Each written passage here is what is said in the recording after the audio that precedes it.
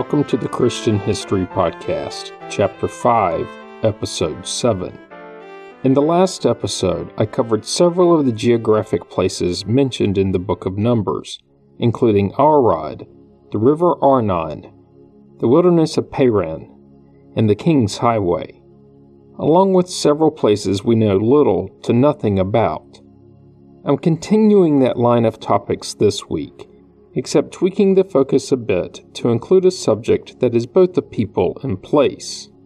Essentially, a place that included a population that shares the same name, like Edom and the Edomites, except in that case I covered them in two previous episodes, Chapter 2, Episodes 64 and 65. Along the same lines, I covered Hadassah and the Hittites in the same chapter, Episodes 51 through 54, Moab and the Moabites in Episodes 45 and 46, and Canaan and the Canaanites in Chapter 2, Episodes 23 through 30. I also covered the wilderness of Zin in Chapter 3, Episode 68. Of course, it was previously presented as Sin with an S. In Numbers, it's Zin with a Z. Either way, it's believed to be the same place. Most of these prior topics, especially those combining people and places that share similar names, were released over 2 years ago. Assuming you're listening in real time and not binging at some later date. Either way, in case you've forgotten about these peoples, now you know where to find them. This week, I'm continuing to work through Numbers, and with that, let's get started. All of this gets me to the Jebusites. They were mentioned in the 13th chapter as living in the hill country explored by the spies. I've discussed them before. As in previous books, they were typically included in the list of people inhabiting the general area of Canaan. Later in the Old Testament, in the books of Joshua and 2 Samuel, we're told that they are essentially a Canaanite tribe that lived in the area that would become Jerusalem. As the Israelites began to conquer Canaan, the Jebusites would maintain their control, which begs the question, where specifically did they live and therefore rule over? 1 Chronicles provides the answer, claiming that pre-conquest the city of Jerusalem was known as Jebus, hence the name of the people.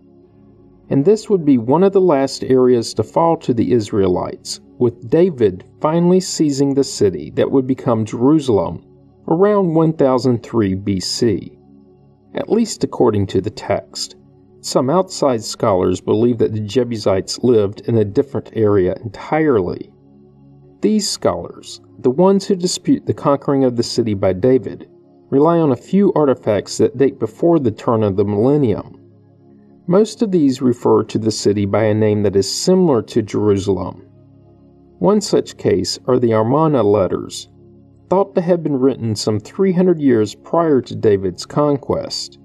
In these letters, the chieftain of Jerusalem, a fellow known as Abdi-Heba, calls the city Jerusalem, at least phonetically similar to the name assigned by the later Israelites. His name is thought by some to be a reference to the Hurrian mother goddess named Hobet. Other parts of the letters name the location as Beth Shalem, which translates to the house of Shalem. Complicating the matter is that the Sumero-Akkadian name for the city was Jerusalem, thought to translate to the phrase the foundation of the god Shalom. And this deity Shalom was the Canaanite god of the setting sun, the netherworld, health, and perfection. An interesting combination. There are other artifacts that attest to the Jebusites. One such is a contract dating to about 2200 BC, so 1200 years before David. This document refers to a group known as Jebusu. Some interpret this group's name as translatable to the Jebusites. There are other complicating factors. Other than the potential interpretation of the contract, the only direct reference from any ancient document to the Jebusites as the pre-Israelite residents of Jerusalem is in the Old Testament. Overall, No one disputes that the Jebusites were a group of people. The argument is completely centered on where they lived. Backing up a bit, they were mentioned in Genesis' Table of Nations, listed as a son of Canaan, before the Amorites. Embedded in Genesis, in chapter 14, is the man named King Melchizedek, who is named as the king of a place named Salem. In this part of Genesis, this king was also a priest of the God Most High. And this priest blessed Abram, the same Abram we know as Abraham. Abram would tithe the priest. Later, much later rabbinic writing by Rashi would claim that Melchizedek was the same person as Shem, the son of Noah. This would have meant that the king and Abram were related, as it said that Abram descended from Shem's son, Arphaxad. Do note that Genesis records Shem lived for 600 years, which is one of the reasons why Rashi may have made the claim. The interesting part is that this king ruled over what is thought to have become the city of Jerusalem. But he worshipped the God Most High, assumed to be the God of Abraham. More on this intersection and how it played out in the United Kingdom in a minute. What is unclear is if he was a Jebusite, or perhaps they came to rule the city sometime after Melchizedek, and prior to the return of the Israelites. When Abraham's wife Sarah died, he purchased a cave and a field from the Hittites in order to bury her. At least the New Revised Standard in the NIV calls them Hittites. The King James calls them the son of Heth. Some rabbinical sources claim the cave was in Jebusite territory. The same writers also make the claim that part of the price of Abraham's purchase of the cave of the patriarchs was that Abraham made a covenant that his descendants would not take control of Jebus against the will of the Jebusites. And then the Jebusites engraved the covenant into bronze. This would play out when Joshua attempted to defeat the Jebusites many centuries later. Up until recently, outside researchers, think archaeologists, consider them to be a subset of the larger Hittite tribe. While some hold to this belief, the tide is slowly shifting that they may have been part of the Amorites. Considering their placement in the Table of Nations, either seems plausible and not out of line with the later writings in the Old Testament that they inhabited Jerusalem. Square meet rectangle. Of course, there is also the previously mentioned king found in the Amarna letters, which may have indicated at a minimum a Hurrian influence, if not complete control. Also potentially indicating a Hurrian influence is that one of the last Jebusites mentioned in the biblical text was named either Arana or Ornan, or a few other names depending on the translation. He is found in 2 Samuel 24 and owned a threshing floor that David wanted to acquire. David would then build an altar on the site. It's thought that this may have been the location that later became Solomon's temple. The Jebusite's name, whichever one, take your pick, is believed to also be a Hurrian honorary title. Other researchers think it may have been a Hittite name. There are other potential Hurrian-derived names in the text, all leaders of tribes eventually conquered by the Israelites and found in Joshua. Piram, king of Jarmuth, Hoham, the king of Hebron, and Sheshaim and Talmai, both sons of Anak. I'll discuss these in some later episode, probably when I get to the book of Joshua, whenever that is. One thing to consider is that overall, there were several, well, really many tribes that lived in the general region. Tribes with local chieftains that could and would frequently shift allegiances from one group to the other depending on which way the military and trade winds were blowing. Combine that with scant evidence and an incomplete knowledge of many of these ancient languages, and you get a less than stellar understanding. Not to forget, and as I've mentioned before, in our modern world, we like to arrange things, including ancient peoples, into neat static categories. The world, and especially the ancient world, doesn't fit into this paradigm particularly well. Having said that, there's still more to explore with the Jebusites, now focusing on what's in the biblical text. Like I mentioned early in the episode, the text describes the Jebusites as living in the hills and mountains. This is thought to be in and around Jerusalem, which, topographically, is hilly. After all, that's why the location of the temple is called the Temple Mount, and not to forget the other local places, like Calvary Hill. In Exodus, they are listed with other peoples from the region, a region that was described as a good and large land, flowing with milk and honey. A land that was promised by God to Moses to be the home to the not quite yet wandering Israelites, the promised land, where all of the present occupants would be driven out. There are other mentions of the people. In the book of Joshua, a chieftain named Adonizedek is said to have led an alliance of Jebusites. Jebusites hailing not only from Jebus, but also from the adjacent cities of Jarmut, Lachish, Eglon, and Hebron. This coalition fought the Israelites led by Joshua. The book, in its 10th chapter, tells us that the Jebusites were resoundingly defeated.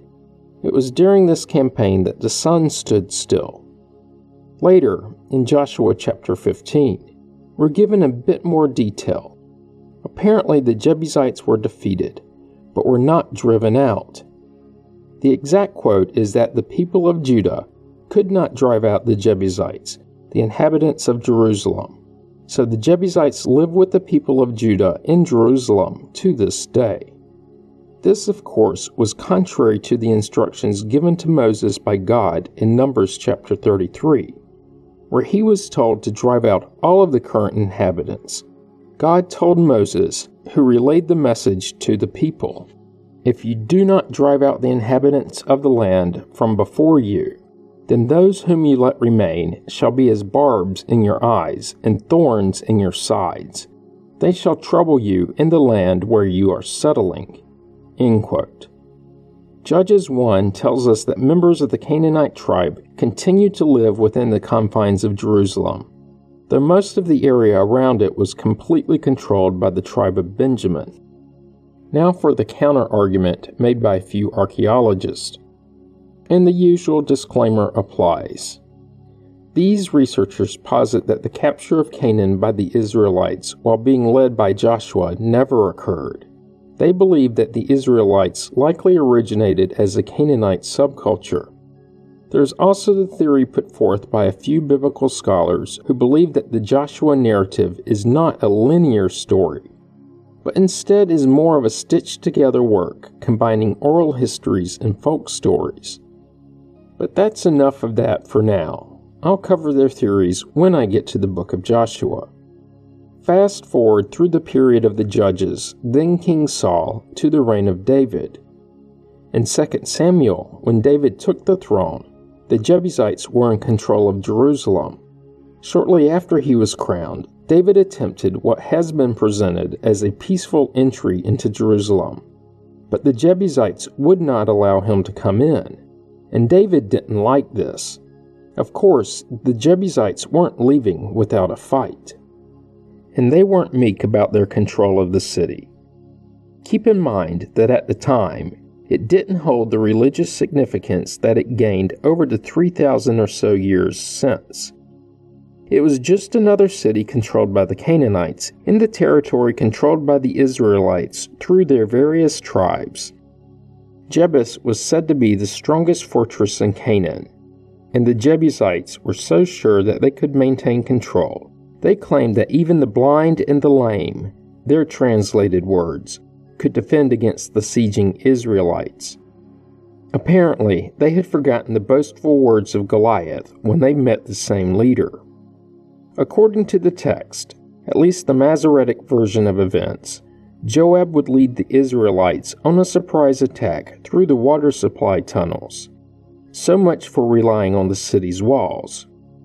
FYI, the city does not have an adequate natural supply of water, and most must be obtained through these tunnels.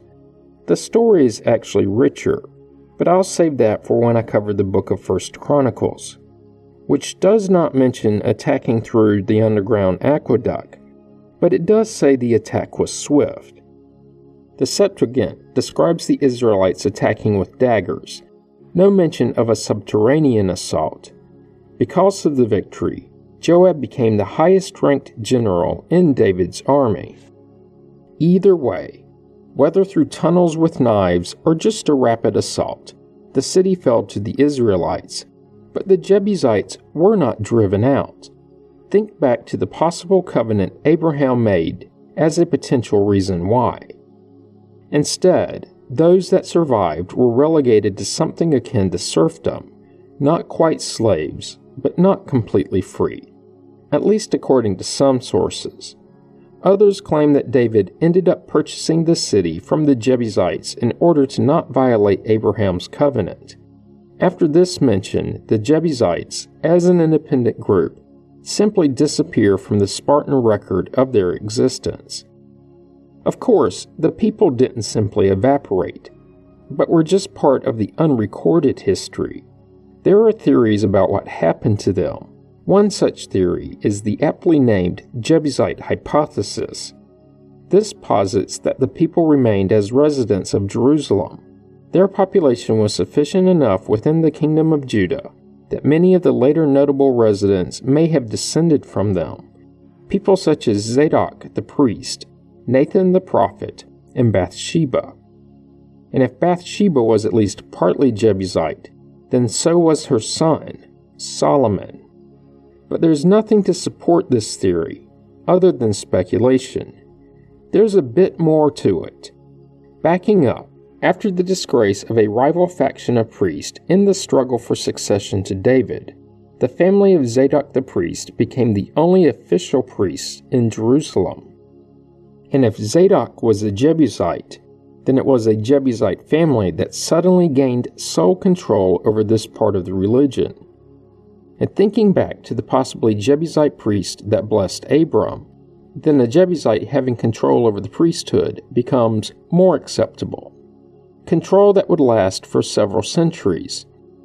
Over time, the Jebusites would be fully integrated into the greater Judean society and culture, and with that, they would disappear from the record. Until our modern society.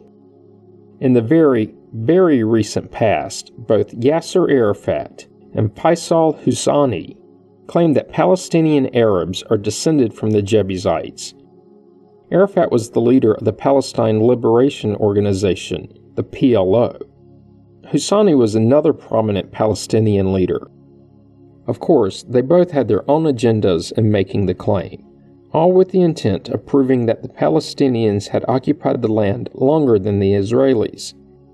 While they were making this claim, others would claim that the Palestinians were descended from the Canaanites for similar reasons. A Palestinian encyclopedia from 1978 presented the claim succinctly, quoting, "The Palestinians are the descendants of the Jebusites, who are of Arab origin, and described Jerusalem as an Arab city because its first builders were the Canaanite Jebusites, whose descendants are the Palestinians." End quote. No mention was made of the priest that blessed Abram. Now, there are all sorts of counter-arguments against this claim, including the general consensus among both historians and archaeologists, including the famed biblical scholar William F. Albright. And these are that modern Palestinians are more closely related to the Arabs of Saudi Arabia, Yemen, Jordan, and other regional countries. There is little to no connection between them and the historical Jebusites. You can form your own opinion. And that's it for the Jebusites. Now, I have a few minutes remaining, and there are several places that we know little about, but still need to cover. Now is as good a time as any to work through some of these. The next place is Kibroth Hattaavah, another of the places the wandering Israelites passed through in their 40-year journey. It's the place in Numbers chapter 11 where the Israelites were inundated with quail and were struck with a plague. a plague that killed enough of them that they named the place the Graves of Craving. At least that's the translation in the NIV and New Revised Standard. In the King James, it's the Graves of Lust. A few biblical scholars consider the quail and plague story to be a myth, invented to explain a place name, the same name. They explain the theory relates to the regional stone circles known as Nawamis, dating to sometime in the 4th millennium BC. Such stone circles are found only in the southern Negev Desert and Sinai Peninsula. Then there's a bit of debate and confusion. Some list of the stopping points in Deuteronomy include a place named Taberah, but this place is not found in Numbers. Some researchers theorize that Kibroth Hattaavah may be a combination of Taberah and Hattaavah, with the primary evidence presented being the similarities in the names. Does it really matter? That's for you to decide. To me, while interesting, it changes nothing. But it's the perfect opportunity to explore that place too. Taberah is said to be 3 days from Mount Sinai, so not far at all. And if the location of Sinai is at the southern end of the peninsula, then Taberah and the co-identified Kibroth Hattaavah may have been a wadi known as Murrah. This wadi is about 30 miles or 48 kilometers from the southern tip of the peninsula, which would place it within a 3 or so day walk from what's thought to have been Mount Sinai.